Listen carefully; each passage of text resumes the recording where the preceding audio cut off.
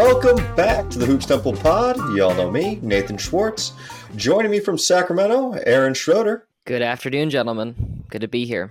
And joining us from New Zealand, Dylan Williamson. Hello. This is personal hell week for all of us. My Lakers lost by 20 points to the Magic. Aaron's Kings lost to the Rockets in embarrassing fashion. And Dylan's team traded for James Harden. I was like, what are you talking about? Hell week for me. We just traded for a superstar. We got the second best net rating in the league. Like, why is this hell week?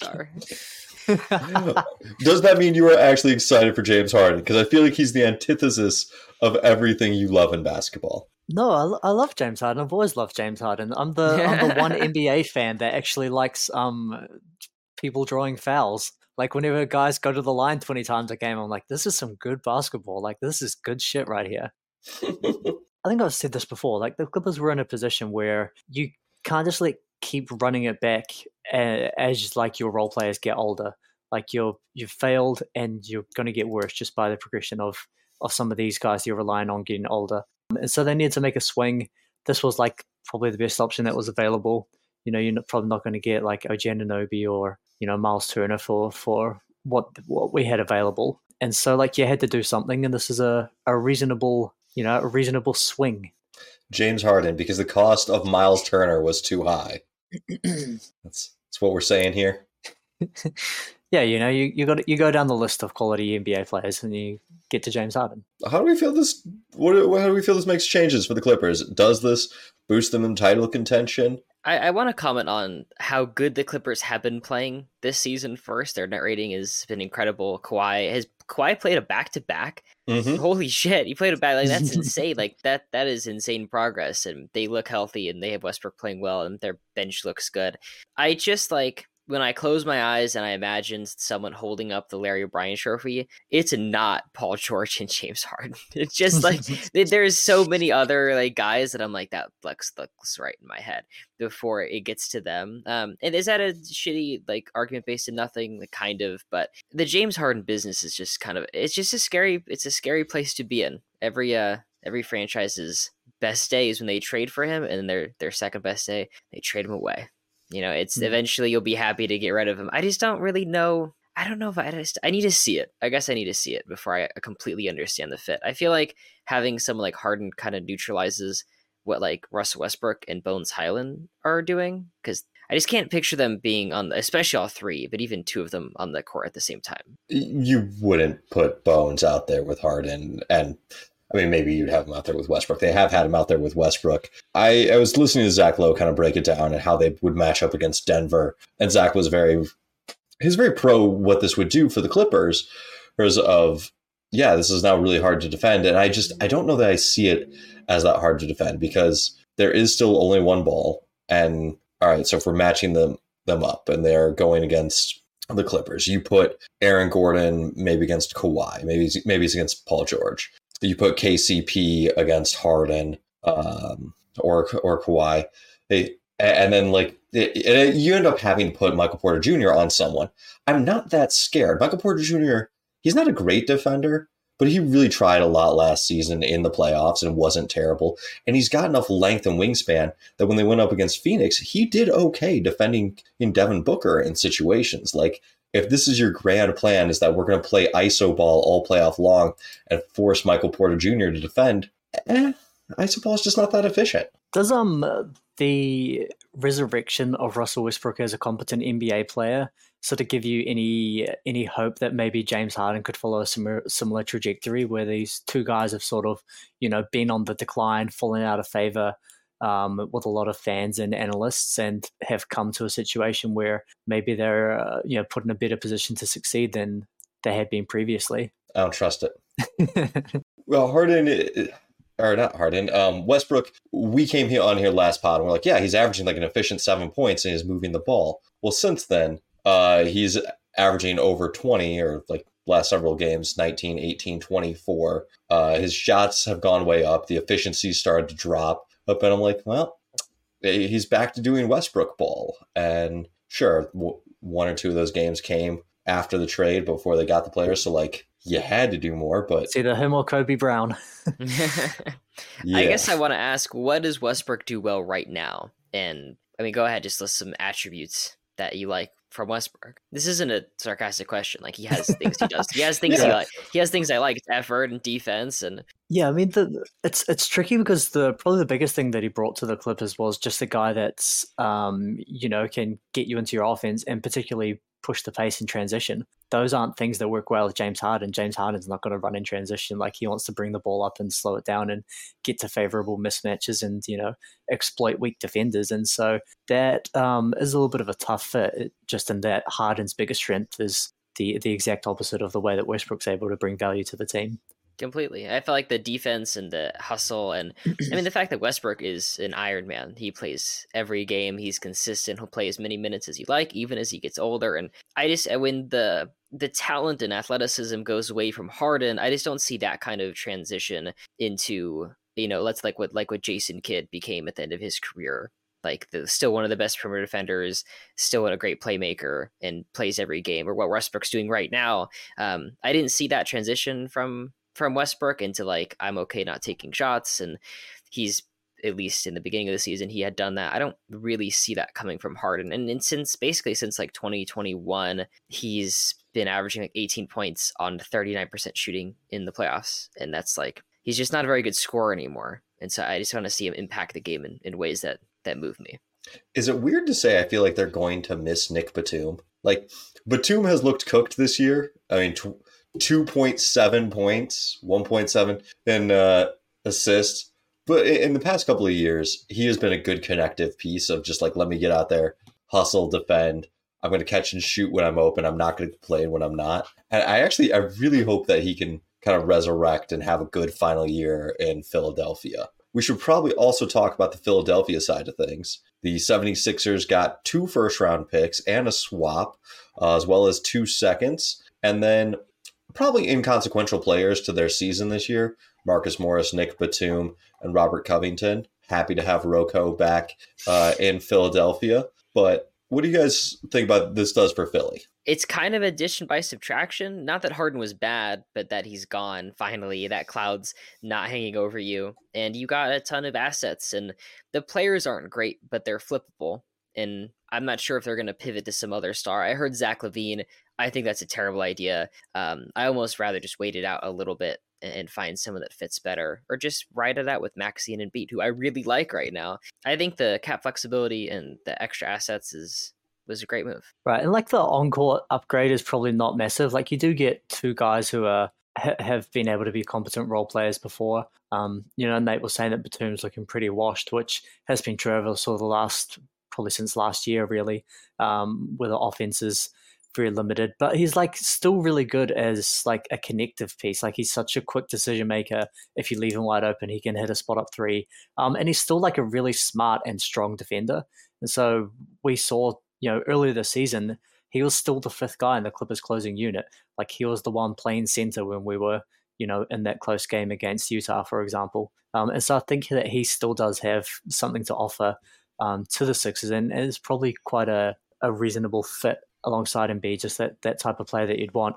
But the big thing for Philly is that, like Aaron said, these are expiring contracts, which are effectively neutral value. You attach assets to those contracts to bring in better players, or they're expiring, and Philadelphia can have max cap space in the offseason, which is huge for them. KJ Martin is another guy that they brought in who's potentially a role player caliber of guy who can maybe find his way into the rotation, and he's also got a very low cap hold, so they can retain him as well as bringing in using their cap space.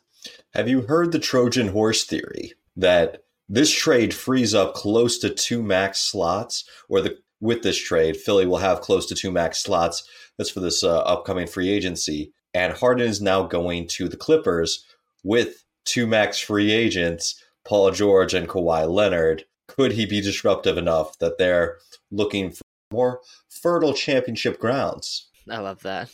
Just trade Harden to the team whose players you want, and he's like, they'll fuck it up enough. Well, they'll be in Philly in no time. Just to touch on the role players really quickly, like the Sixers were playing like Danny Green got 9 minutes in 2 games. minutes a game and shot 0% from the field. Like they're playing Daniel House Jr. If you can replace those guys with like Batum, like I kind of like Batum over what Danny Green was bringing in 2023, almost 2024. Yeah, the Clippers definitely increased their volatility. The chance for just like a historic implosion is there, but I mean I can't deny that the ceiling is higher. Yeah, I mean that's probably the big thing is like when you're the Clippers and you're trying to win a championship, and you know that like what you've got isn't enough sort of swings at the ball to get you to the championship. There's going into any game, there's a 20% chance that James Harden has a good game, and there's a 20% chance that Paul George has a good game, and there's a 20% chance that Kawhi's so good that it doesn't matter who else is playing well, he can just carry you. And you add up all those percentages, it gets you closer to a championship. I like it. I really want to see how the new small ball 5 looks. I think they'll look fine with Zubac in there, but I want to see the Westbrook, Harden, Kawhi, Paul George, and PJ Tucker 5. That just strikes me as really interesting. We got to stop pretending that PJ Tucker's good. Got to stop, guys. It's over. You have to stop pretending. It's okay. I mean, it's okay. You need someone to guard the opposing team's best player and hold them to an efficient 30 points. Not efficient 30. Efficient 30. That might be a little bit generous. I just bashed on Batum stats, but PJ is averaging an efficient 1.5 points per game on 33% from the field in a fair amount of minutes. Well, he plays 40 minutes a game and takes 2 shots. And I understand defense, intangibles. He's got that dog in him, dog per 36 metrics and stuff like that. I just can't get into it. I'm done. I mean, he was a very, very effective role player and was the heart of some great Houston teams. They needed someone like a super small ball center that could shoot threes, and he was that. But he's like 38 right now, isn't he? He's old. I mean, he is like a good fit around the Clippers though, because they like to play that way. Like they've been really successful in the past with going to sort of a 5-out switching unit. PJ Tucker at the very least is like a body that you can just like throw on a dude when you don't want Kawhi or Paul George covering the whole game. He will turn 39 in the playoffs. Wow, Jokic 39. Stopper? Do you think there's some Jokic stopper potential there? Jokic food, man. He's eating that guy up. Yeah, right. I mean, he's going to be guarding him, and Jokic is going to have like 45, 15, and 10 on 20 of 25 shooting. Well, the Clippers do actually have, they got Zoo and they got Plumlee. Yeah. So, if they have to go more big Jokic for a food. Series, yes, more Jokic food, but it's not as bad as putting 6'5" PJ Tucker on him. I mean, Mason Plumlee might be worse than putting a 6'5" guy on. Well, it's not just that he's defensively inept. It's also that Jokic is like, I remember I had to come off the bench for you, and I remember I had to play fucking power forward next to you and space the floor for you to post up. The vengeance game. It's vengeance. I mean, that is if the Nuggets can make it past the juggernaut that is the Minnesota Timberwolves, who have suddenly figured out offense and defense and destroyed the Nuggets a few games ago. Yeah, that was a surprise. I didn't catch that one. And then, in my box score watching that was the most shocking one. I told people the Timberwolves have been good. They're the best defense in the league currently. Gobert is still a very good defensive player. Yeah. Can he score? No. But you've got the 2 other players that can do that. The combo does work better with Mike Conley. They still have their rough patches, and there are times where they kind of turn it to the bench and Karl Anthony Towns, and I'm like, sometimes it looks good. Sometimes it looks like Towns is just trying way too hard to get his shot up because he's like, I'm not getting enough touches with the starters. But I'm still high on what Minnesota can be, and they've not been bad this year. The transition from Edwards to Karl Anthony Towns has been basically in full force.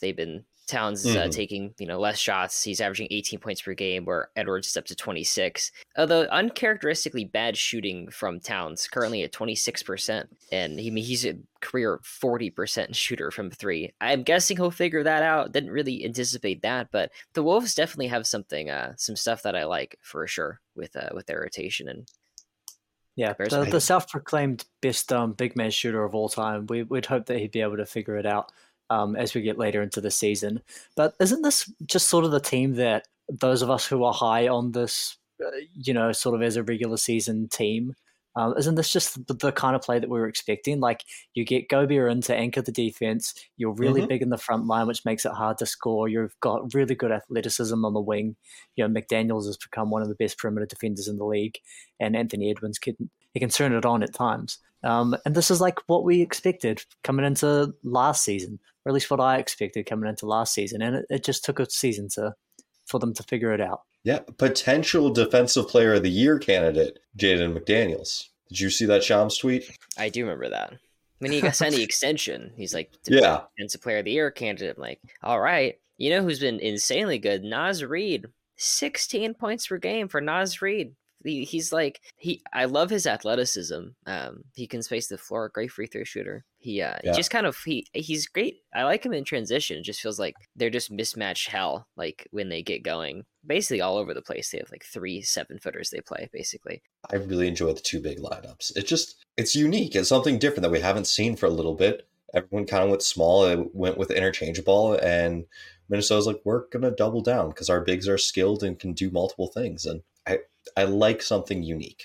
Well, with Jokic, Giannis, and Embiid, you kind of swung the other way when centers got. I mean, with like people tried the small ball thing, but like the key to that is Draymond Green. Like if you had Draymond, you could do it. You have your death lineup, but if you don't have like this crazy 6'8" switchable defensive player, it's not going to be super effective or as effective. You're saying the Rockets can't do a small ball, switchable, interchangeable lineup with Westbrook, like in 2020.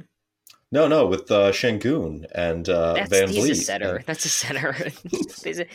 That's a regular lineup. It looked great last night, though. How are you feeling about your Kings? Awful. I feel terrible. We lost to the Warriors in like heartbreaking fashion. Clay hits a game winner. I had already chalked that up as a loss, and the fact that we were kind of in it was cool. So that didn't hurt as bad, but then we got blown out by Houston. We held them to 12 third-quarter points and still were trailing heading into the fourth.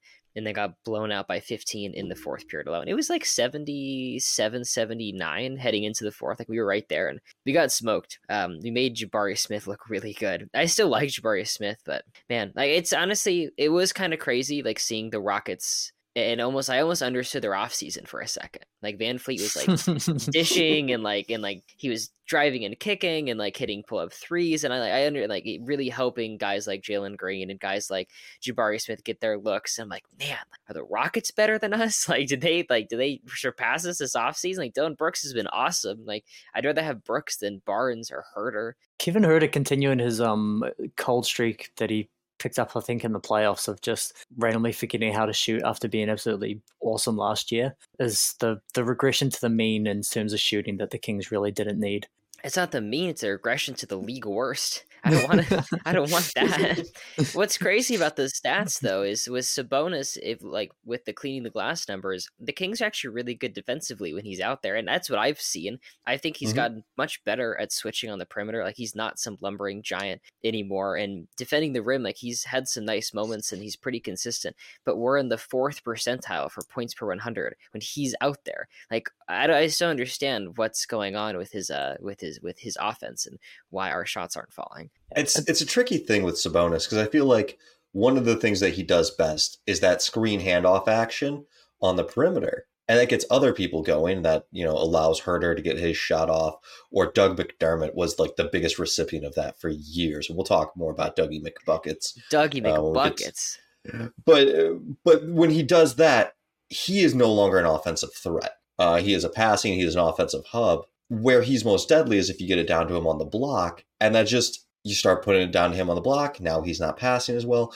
It's why he is not Jokic. It's why he is not a superstar, but why he's more in like the 18 to 25 best players as opposed to a 15 or better type of guy. I just want to mention about Doug McDermott. When the Bulls drafted him, they were like 28th in offense.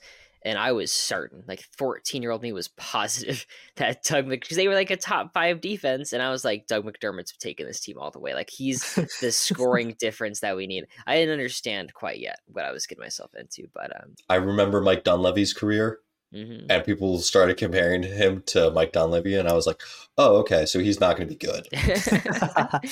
I think I remember that Bulls team because back at that time, I'd like to find like the worst team in 2K or like a really bad team and like, you know, rebuild them.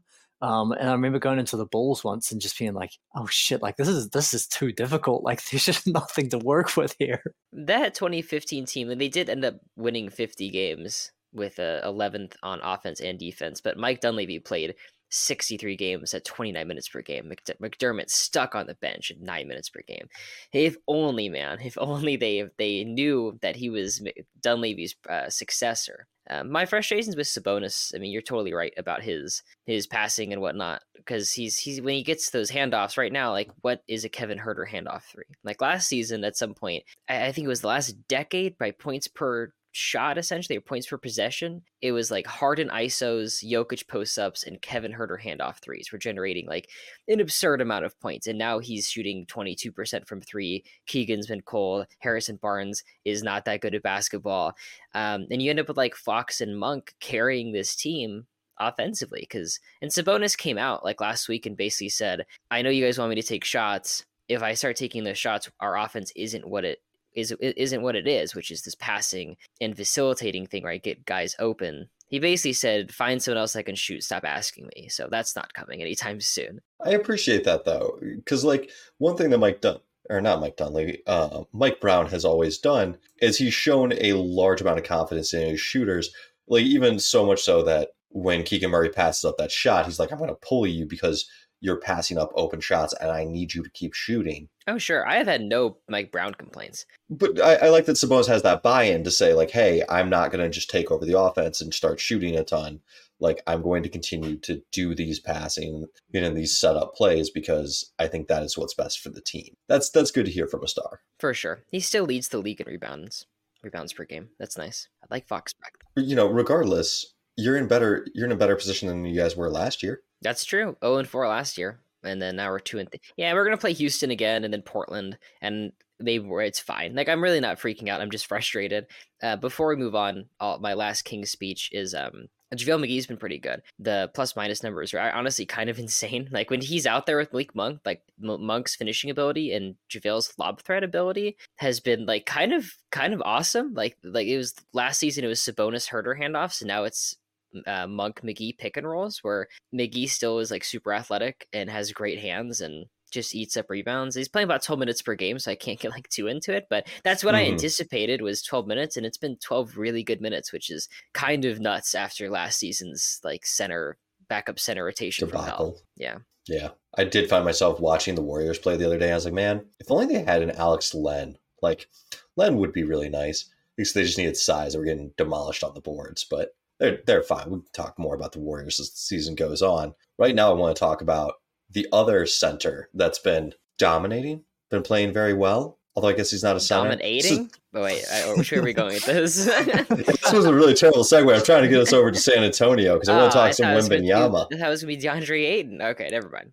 God, no. I watched the Blazers play the Grizzlies because I'm really into this. I'm really into Memphis getting a win. I believe it will happen. I believe it will happen tonight in between us recording this podcast and us posting this podcast. But like, God, the Blazers have stuff. If they played Williams, Ayton, Grant, Sharp, and Simons, Brogdon. Okay. Did I say Simmons? I don't know. So the four guys that they have plus Simmons, the four established players, that would be a good lineup. If you play the four without Simmons, that play-by-play stats, they're like plus 25 per 100 possessions in 12 minutes, which is a horribly small sample size. But they have competent players, not many of them, but enough that like they could cobble together an okay squad for a few minutes, and they don't want to do it. They want to lean into the tank. And so hopefully those guys will get traded. Yeah, Jeremy Grant being on this team makes zero sense. Like, they need to get him out of the way. Like, the fact that Malcolm Brogdon's like got the ball and he's like, should I pass it to Shaden Sharp, who's this, 19-year-old super dynamic ball handler, super athletic, can create a shot? Or should I pass it to Jeremy Grant? He's like, I'm going to pass it to Jeremy Grant so he can go do a mid-post ISO. Like, get that man out of the way. I had at my Portland preview, I mean, I had them as one of the worst teams in the West. I still think like when teams get to 5 wins, it's like, hey, they're 5-4, but to get to 20 wins, that's 15 more wins. That's a lot more wins to go grab. And I made a point that with Jeremy Grant, I hated the fit with him next to basically a bunch of other shooters. And Simons isn't even, he got thumb surgery. He's not even a part of this, and I still feel like Jeremy Grant's in the way. Because Shaedon Sharpe's been really good. The counting stats are there. Mm-hmm. I kind of figured it'd be a little too early for him, just in terms of like he's like this raw, this crazy athlete. And last season was just a wreck, just crazy for him. He was all up and down, and he's been pretty good. So yeah, get Jeremy Grant the fuck out of here. It might not be saying much, but there were moments in that Memphis game where Shaedon Sharpe was the best player just in the game. And like, I know Memphis is missing a bunch of people, and we have a couple of questions from TikTok, so we'll have to be quick in trying to answer those. So we can clip it up and put it in on TikTok. But Sharpe looked really good. He attacked the basket well. Last couple of plays of regulation, he drove and kicked to Grant, and it was a miss, but it was a good drive and kick. They got the ball back, and he drove and attacked and wasn't able to finish, but he got fouled and tied it up at the line. Like, he's going to develop. I think there's a really bright future for Sharpe. Do you guys want to do some of those TikTok questions? Yeah, please. We're just going to stick with the Grizzlies. So we got 2 of them, one from Dummy, one from Frederick, and they both equal out to, why do the Grizzlies suck? I think the first thing is that they are the worst offense in the league. Like, the defense is mediocre, which you'd hope to be better given that they got the reigning defensive player of the year on the team. And the former defensive player of the year, like, you'd expect the defense would be better than, I think it's like 18th or something around that. But they're the worst offense in the league. And like, that kind of makes sense when you look at this roster, just from a perspective of what are the advantages that Memphis has offensively? What are the ways that they can create an advantage? They don't have great playmaking. They don't have great shooting. They don't have great individual players or post players or great passing. It's like, what is their advantage to create offense? Yeah, that was on full display as Marcus Smart had multiple near turnovers at the end of regulation and then overtime against the Blazers. Like, the man dribbled into the middle, almost lost the ball, tipped it out, and got a, Luke Kennard 3 that got blocked by Sharpe to end regulation. Yeah, but that was very nearly a turnover. And then, like, near the end of overtime, he drives in, kind of loses it, makes an errant wild pass. Like, the man is averaging 5.5 assists and 4.2 turnovers. I got the stats pulled up here. Like, it's not good. You don't have anyone to create for anyone else. Desmond Bane is really good as like a catch and shoot. They let me play off of other stars, but even against Portland, he wasn't really creating. Like if there's a team to be like, I'm going to show my stuff, it was probably Portland. I'm still very confident that in the rematch tonight, they are going to win, but they just don't have anything. I think I saw that no 0-6 team has ever made the playoffs. Teams have started, like, remember the Pelicans a while back were like 1-12 and they end up making the playoffs. So you can have a worse record, but in terms of most losses that'll win, that's a pretty unique group. I think the issue with Memphis, and everything you guys said is right, but it comes down to half their team is missing. Like, this is just not the Memphis Grizzlies. I mean, obviously, John Morant's out, Brandon Clark, Steven Adams, Santi Aldama, John Conchar, Derrick Rose is day-to-day, and I don't even know if they'd like him to play. I mean, he's always going to have those knee issues and be day-to-day, but when they're running the Rose, Marcus Smart point guard stuff in 2023, you're not going to be facilitating at a high level. And I saw some stuff about like, oh, the Grizzlies should blow it up or something. That's still ridiculous. Maybe sneakily find a way to have a bad record. That's something, but like, these are all great pieces. They still have John Morant. It's still a great roster. Like, take a deep breath. Yeah, I mean, I'm just going to read the ages of some of their guys. Desmond Bane is 25. Jaren Jackson Jr. is 24. Zaire Williams, 22. Tillman, 25. Roddy, 22. Jake LaRavia, 22. Kenny Lofton Jr., 21. They have a good number of young guys is in this mix that will continue to get better. There's no need to like blow it up and all right, we have to trade away Jaren Jackson Jr. because he can't lead a team anywhere. No, just wait for Ja to get back, regroup, take this season as a loss. Anyone gets hurt, milk it for all you got, keep him out as long as possible, get a top 5 pick or something, and just keep building. Like, it's not the end of the world. If there's one thing that could give you hope for the Grizzlies, other than, just injuries, is that they're losing quite a few close games. They have the biggest differential between their expected win based on point differential and their actual wins in the league. Like, they've already lost more than one game more than expected. So they're losing close games. They are kind of hanging in it. Maybe some of that shooting comes along and they get better. But yeah, like, this is not your Grizzlies team of yesteryear where you've got Kyle Anderson and Tyus Jones and DeAnthony Melton who can, just all these really competent players that you can sort of throw together a decent NBA team with. And like the continuity factor is also kind of gone. You no longer have Dylan Brooks. You no longer have Tyus Jones.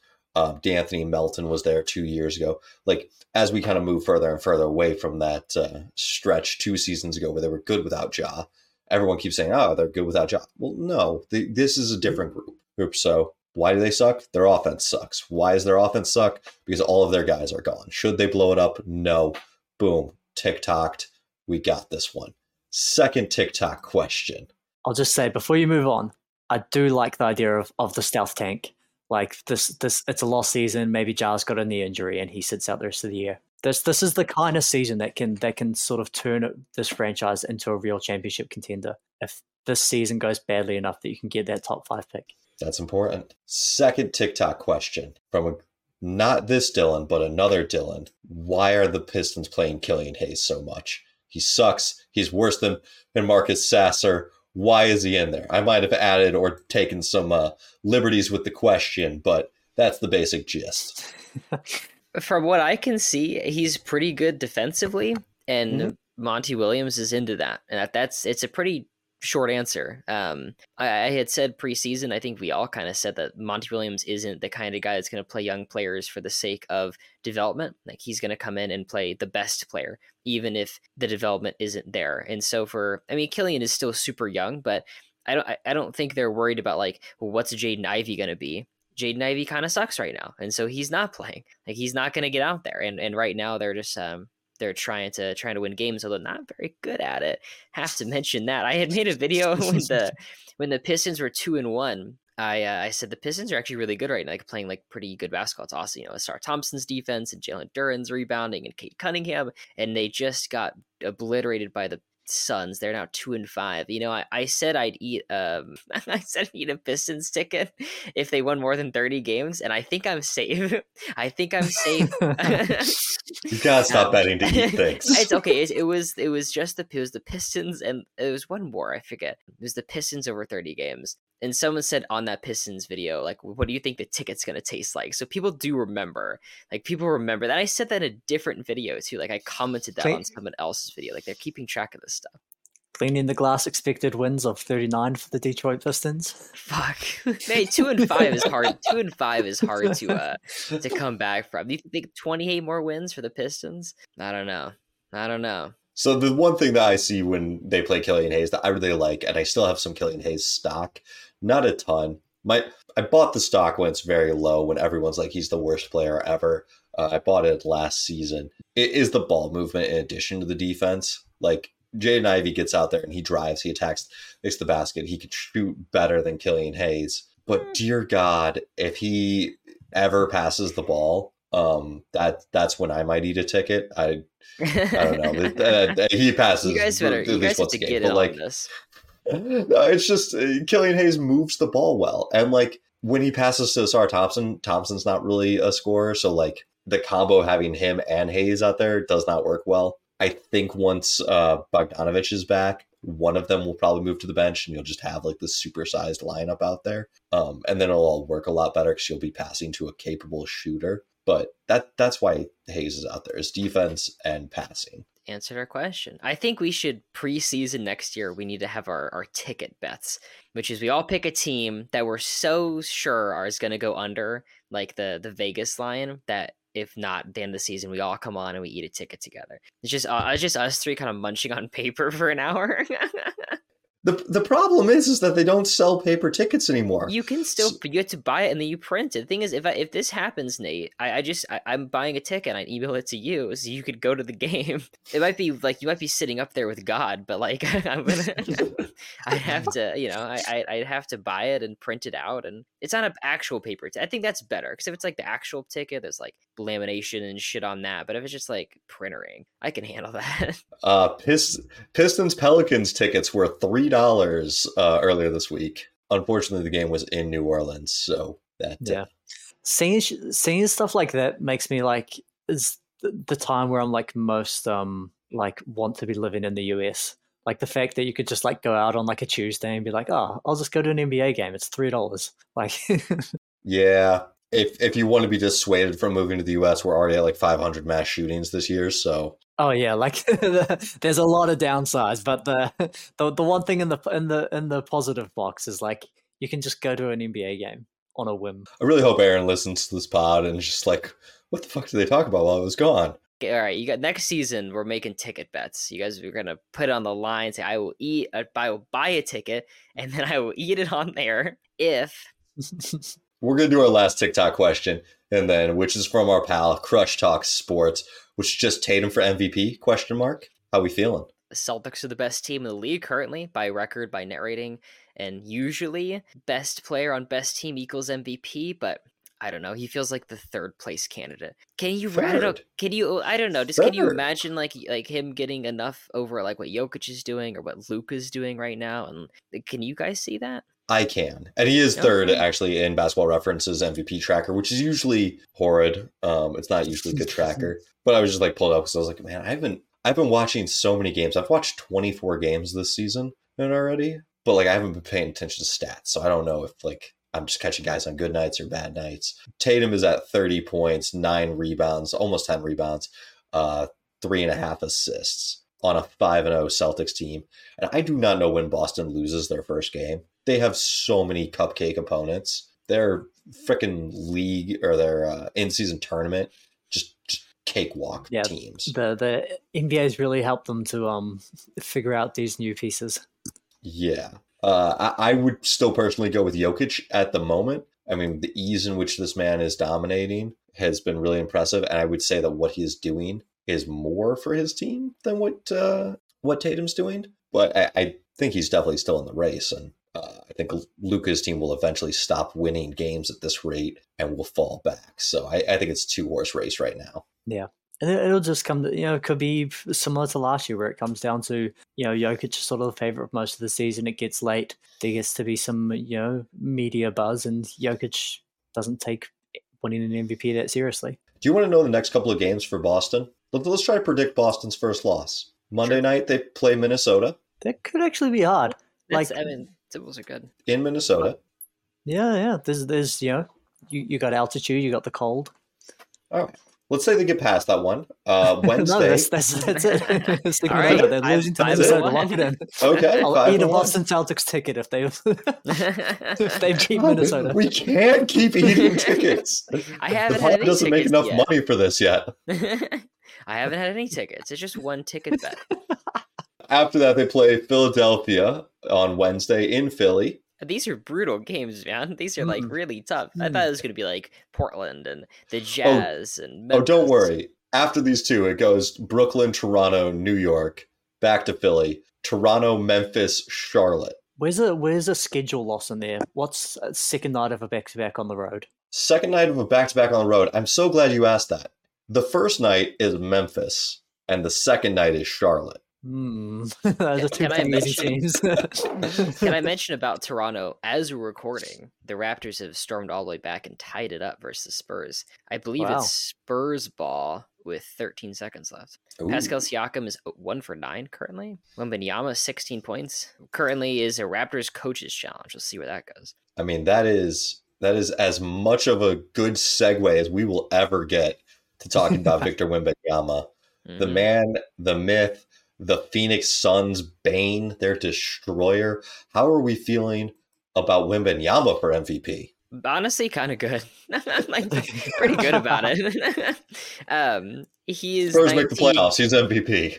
He's destructive. Like I don't think we've ever seen a rookie be this impactful since like LeBron or Wilt Chamberlain. Like I mean I don't want to be like crazy, but he was the greatest prospect ever coming in. We knew that was coming, and now he is this like 7'5" guy who's just destroying the dimensions of basketball. Like he makes defensively, is he the most impactful defender in the league right now? Is he top Yes 3 and at no. least? Can we say like he's huge? You can't like plays that you wouldn't even consider as like, oh, he's gonna contest this or he's gonna block that. He's in the way, and because he's so mobile and he's so tall and his arms are so long, and then you can just kind of throw him entry passes anywhere. Like you can throw it just like you could close your eyes and just kind of blindly huck it up there, and he just comes down with it and then can finish around the rim. Like post players have lost their kind of value over years because like entry passes are tough and it's not that good of a play and blah blah blah. But he's such a good passer from those positions, and you'll never fuck up an entry pass because you just throw it like 10 feet in the air. Yeah, I mean, the way he catches those lobs is just insane. Because I was watching him and Trey Jones run a pick and roll, or like the pass was up there, and it was not a good pass. And then he just Gumby armed, got it, and put it in. I was like, oh, that's the margin of error. If it's anywhere up there, yeah. I think it was against Drew Eubanks, and he was just like, yeah, Drew's a pretty athletic guy, but nowhere close. And he had a crazy one against Booker where, like the ball was like over his head.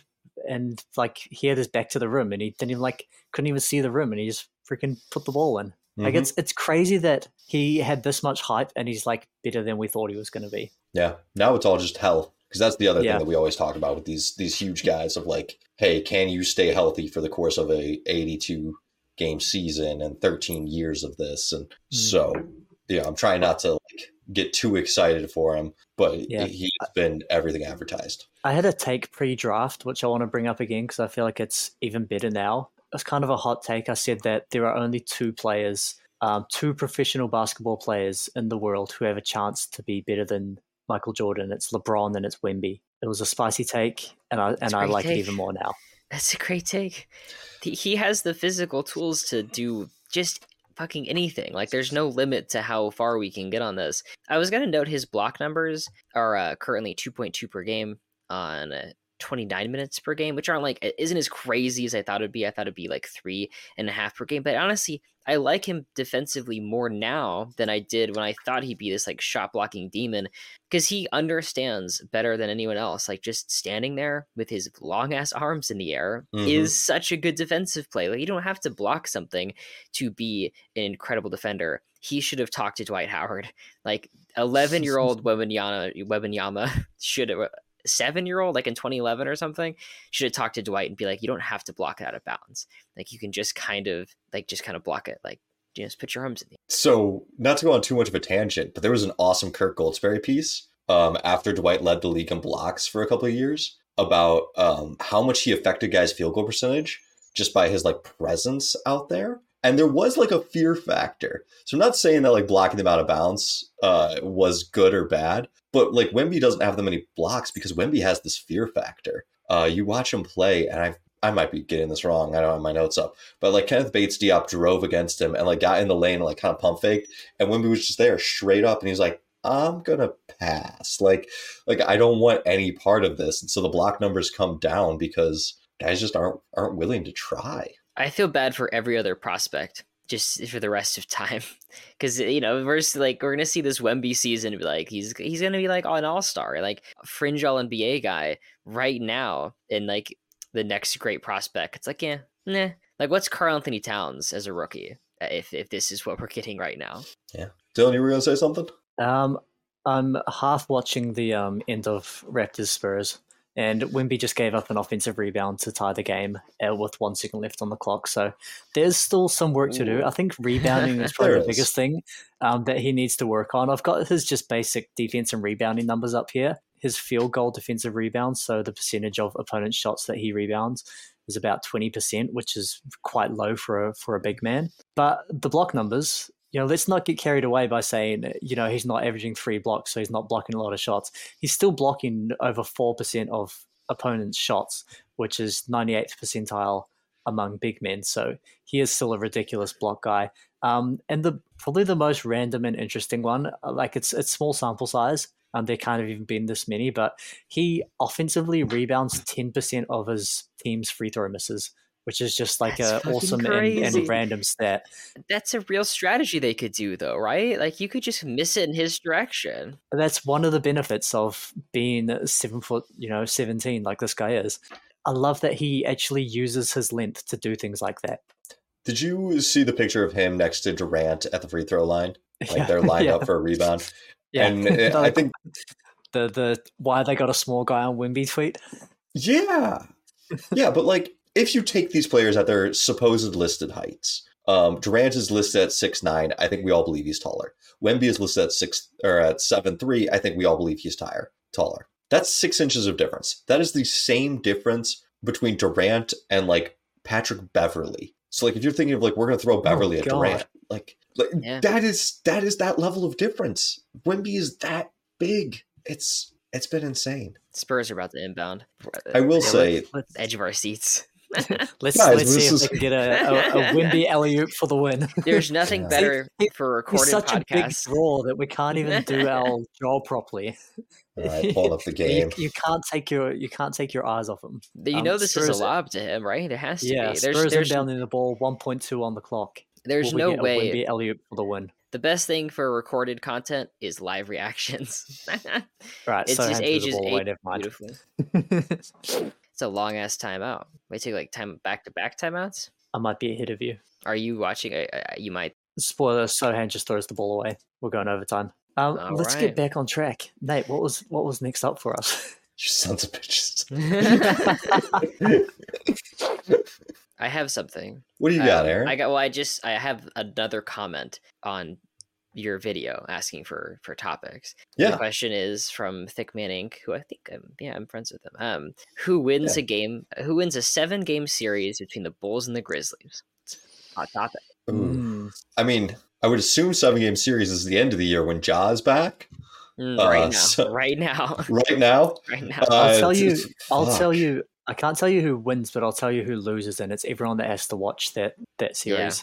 I kind of like the Bulls. I kind of like just in terms of like shot making and playmaking, and like bad offense gets worse in the playoffs. So I think Memphis would average 88 points per game. And you pair that with so many playoff series are decided by the best player in the series, and Zach LaVine is a very disappointing guy as your number one option. All of his great shot creation doesn't ever lead to efficient offense, but he is still clearly the best player in that series from an offensive perspective. Oh, offensive perspective, yeah. Yeah. I was gonna say, I was like, what happened to my boy Jaren Jackson?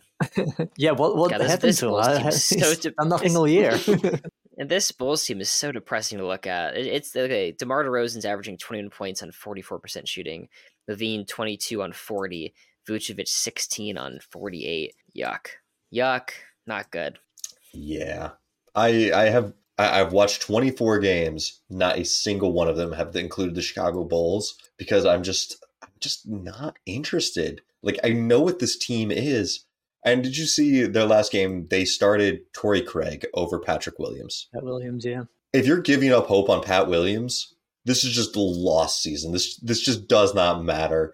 You do not need to exist as a franchise anymore. I've been trying to avoid saying the words blow it up because every time I do, TikTok will not post that video for like 3 hours. And I'm like, damn, don't be community violations. I've never thought about that. I just feel like the Chicago Bulls need to blow it up, blow up Chicago. It's like, whoa.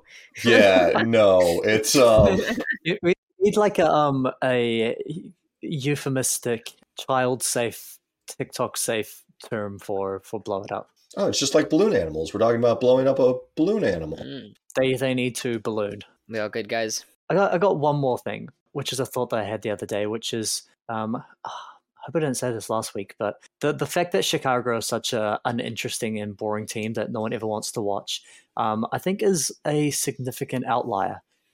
One good thing about this year is, coming into the season, there are always bad teams, but this year I feel like there aren't really any boring teams. Like even, like this terrible Washington Wizards team is still interesting to watch.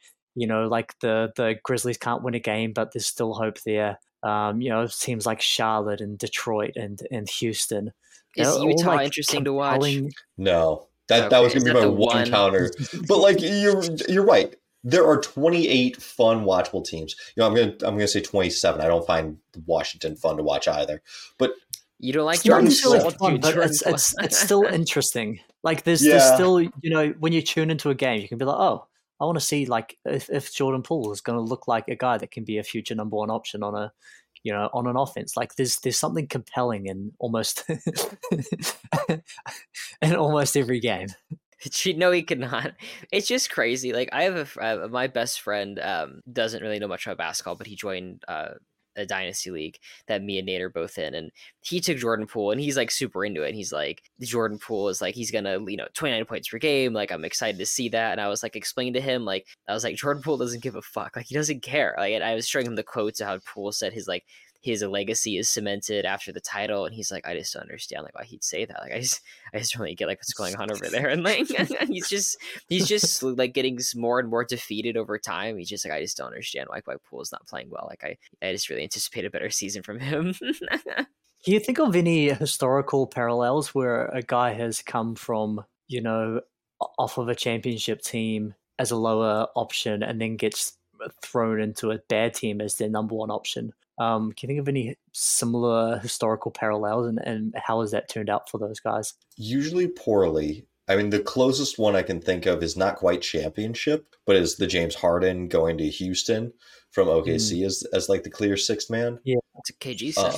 But I remember Robert Horry went from Houston to Phoenix after being like the fifth man on the Rockets team that won 2 titles. And Phoenix was like really into, could we make him a star? And it was like, oh no, this is like a really good role player, but not a star quality guy. So I guess another similar one Kuzma? In a way,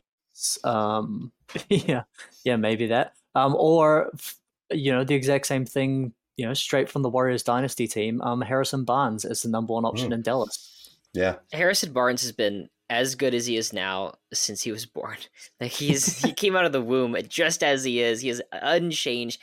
Seriously, I mean, he is like the numbers. Like he had a huge first game. His numbers have already regressed to last season's averages. He's a solid fifth option throughout his entire career. Yeah, I can't believe that you guys got excited for the Harrison Barnes game. I saw it in the group chat, Aaron. You can't try to hide it. I was excited. He was great. I didn't think he was going to be anything. I didn't think that was going to go anywhere. I have to note, we won the Harrison Barnes trade. We gave him, it was like a salary dump from Dallas for Zebo, who obviously never played for them, and Justin Jackson. And overall, that was a good trade. Yeah, solid. Worked out. In our pre-pod discussion, Aaron, you had hit some takes on Utah, or at least wanted to mention Utah being terrible. Floor is yours. It's not a super fleshed out take. I thought they'd be pretty bad, and they're really not great. They're 2-5 currently, but I'm not sure what their net rating is. Let's see. Not good. Negative 7.1. I mean, the Kings blew them out on the opener, if that tells you anything at this point. And then last season, a huge part of their hot start was one, hot shooting, but also like Mike Conley is like really established veteran point guard, could help facilitate for a young team. And now it's like Jordan Clarkson and Colin Sexton. Like I don't think that's got to be the worst backcourt in the league, right? Or at least tandem of point guards. Yeah, right. I mean, it's not great. They have Keontae George, right? Keontae George, yeah. They have nice like future. It's just they have no facilitating. And I saw a tweet today that offered Harrison Barnes and 3 firsts for Lauri Markkanen. What do you guys think about that? I think there's going to be a fire sale on Markkanen, or like whenever they try to move him, there's going to be a bidding war, because I don't know what his salary's at, but I don't feel like it's that insane that it eliminates many teams. And I've kind of been thinking, the 76ers got a fair amount of assets for James Harden. Could he be their big target? That's nice. That's interesting. Or at least a starting point. That'd be an awesome fit, just in terms of what Markkanen brings. I'm pulling up his salary now. He is at, he is their 3rd highest paid player, behind John Collins, Jordan Clarkson, and Colin Sexton. When did Colin Sexton get that money? I think in the sign and trade to get it Donovan Mitchell. Ah, gotcha. Yeah. So he's at 17 mil. So straight up Marcus Morris works. I think, okay, I don't know if the numbers back it up, but Colin Sexton's one of the best eye test defenders in the league. Like, he just gets in front of people, like, crazy wide stance. Like, he's just an animal. I don't know if there's any evidence that that's effective defense or he actually stops his opponents from scoring, but it's very intimidating. It's not. Man. Yeah, I watched them play. I've watched Utah play twice now. Once against the Clippers, once against the Magic. Which the Magic game, I was like, "What is wrong with Paolo? Like, why hasn't Paolo been good?" Watched their last 2 games. Paolo's been fantastic. Apparently, the only thing wrong with Paolo was just I wasn't watching the games. So, Magic fans, you're welcome. I brought him back. I revived his career, resuscitated it. But Utah, listen. We all know Lakers players get a lot of hype that they don't deserve, and the Lakers tried to hype the hell out of all their young guys. THT wishes he was Eric Gordon on like an average day. He wishes he was Eric Gordon right now. Like, I'm not sure that THT is better than Eric Gordon this season. That's so mean. That's vengeful Lakers shit, Nate. Just taking it out on old Lakers guys. He's just not good. He kept like driving in there and would like try to finish at the rim. And I don't. Do you think he's better than Prime Kyle Lowry? His wingspan, though. Prime Kyle Lowry? It's a dog. Yeah, that's the Lakers wouldn't trade him for Prime Kyle Lowry because they thought he was going to be better. No, that's right. To take a bigger picture on Utah, I think one thing about their demise and also the Grizzlies is that it's really clarified the Western Conference. We're coming into this season, but us and everyone else was like, there are like 11 good teams in the West. Like, how the fuck are we going to get to a clear 10 or a clear 8? And the Grizzlies being bad, Utah being bad, like that really does sort of clarify and stratify things. Yeah, except for Phoenix just falling apart and being in that lower tier right now. They're 3-4 positive point differential because they got the win while we were recording this pod. That's true. Just quickly on Phoenix, you maybe don't need a point guard when you've got Devin Booker and Bradley Beal on the floor, but when you've got neither of those guys, then you actually probably do need a point guard. So, that's, I don't want to say an oversight because you don't really plan for your your starting backcourt to both be injured at the same time, but that's something that Phoenix, a flaw in their roster. Yeah. And I think Bradley Beal's really hurt. I don't think they want to admit that. I think he's going to be out for a long time. I'm guessing he injured himself in preseason, and they kind of tucked it away. And then like an hour before the game, or it was like the morning of opening night, they're like, "Oh, and Bradley Beal's out, by the way," or he's day to day. I remember he went from healthy to questionable to healthy to questionable to healthy to questionable, all in the course of he kept going back and forth. I saw the video of him taking shots in the gym. Doesn't look great. Doesn't look like someone who's ready to play NBA basketball. So they're going to be without him for a while. But I think when he does come back, the lack of point guard is actually fine, like Dylan is saying. I will say, watching Cam Payne play in Milwaukee, I don't think Phoenix misses him. Yeah, I know what's going on. Even with all of their injuries, I think they're probably okay. That seems to be pretty inconsequential. But gentlemen, we have 30 seconds left in Raptors Spurs. Where can the people find you? Possible Chairs on TikTok and this podcast all the time. Dylan? On the Hoops Temple podcast. You can find me here at Hoops Temple podcast. You can also email us, hoopstemple@gmail.com. We'd love to get more questions from y'all. Please hit us up.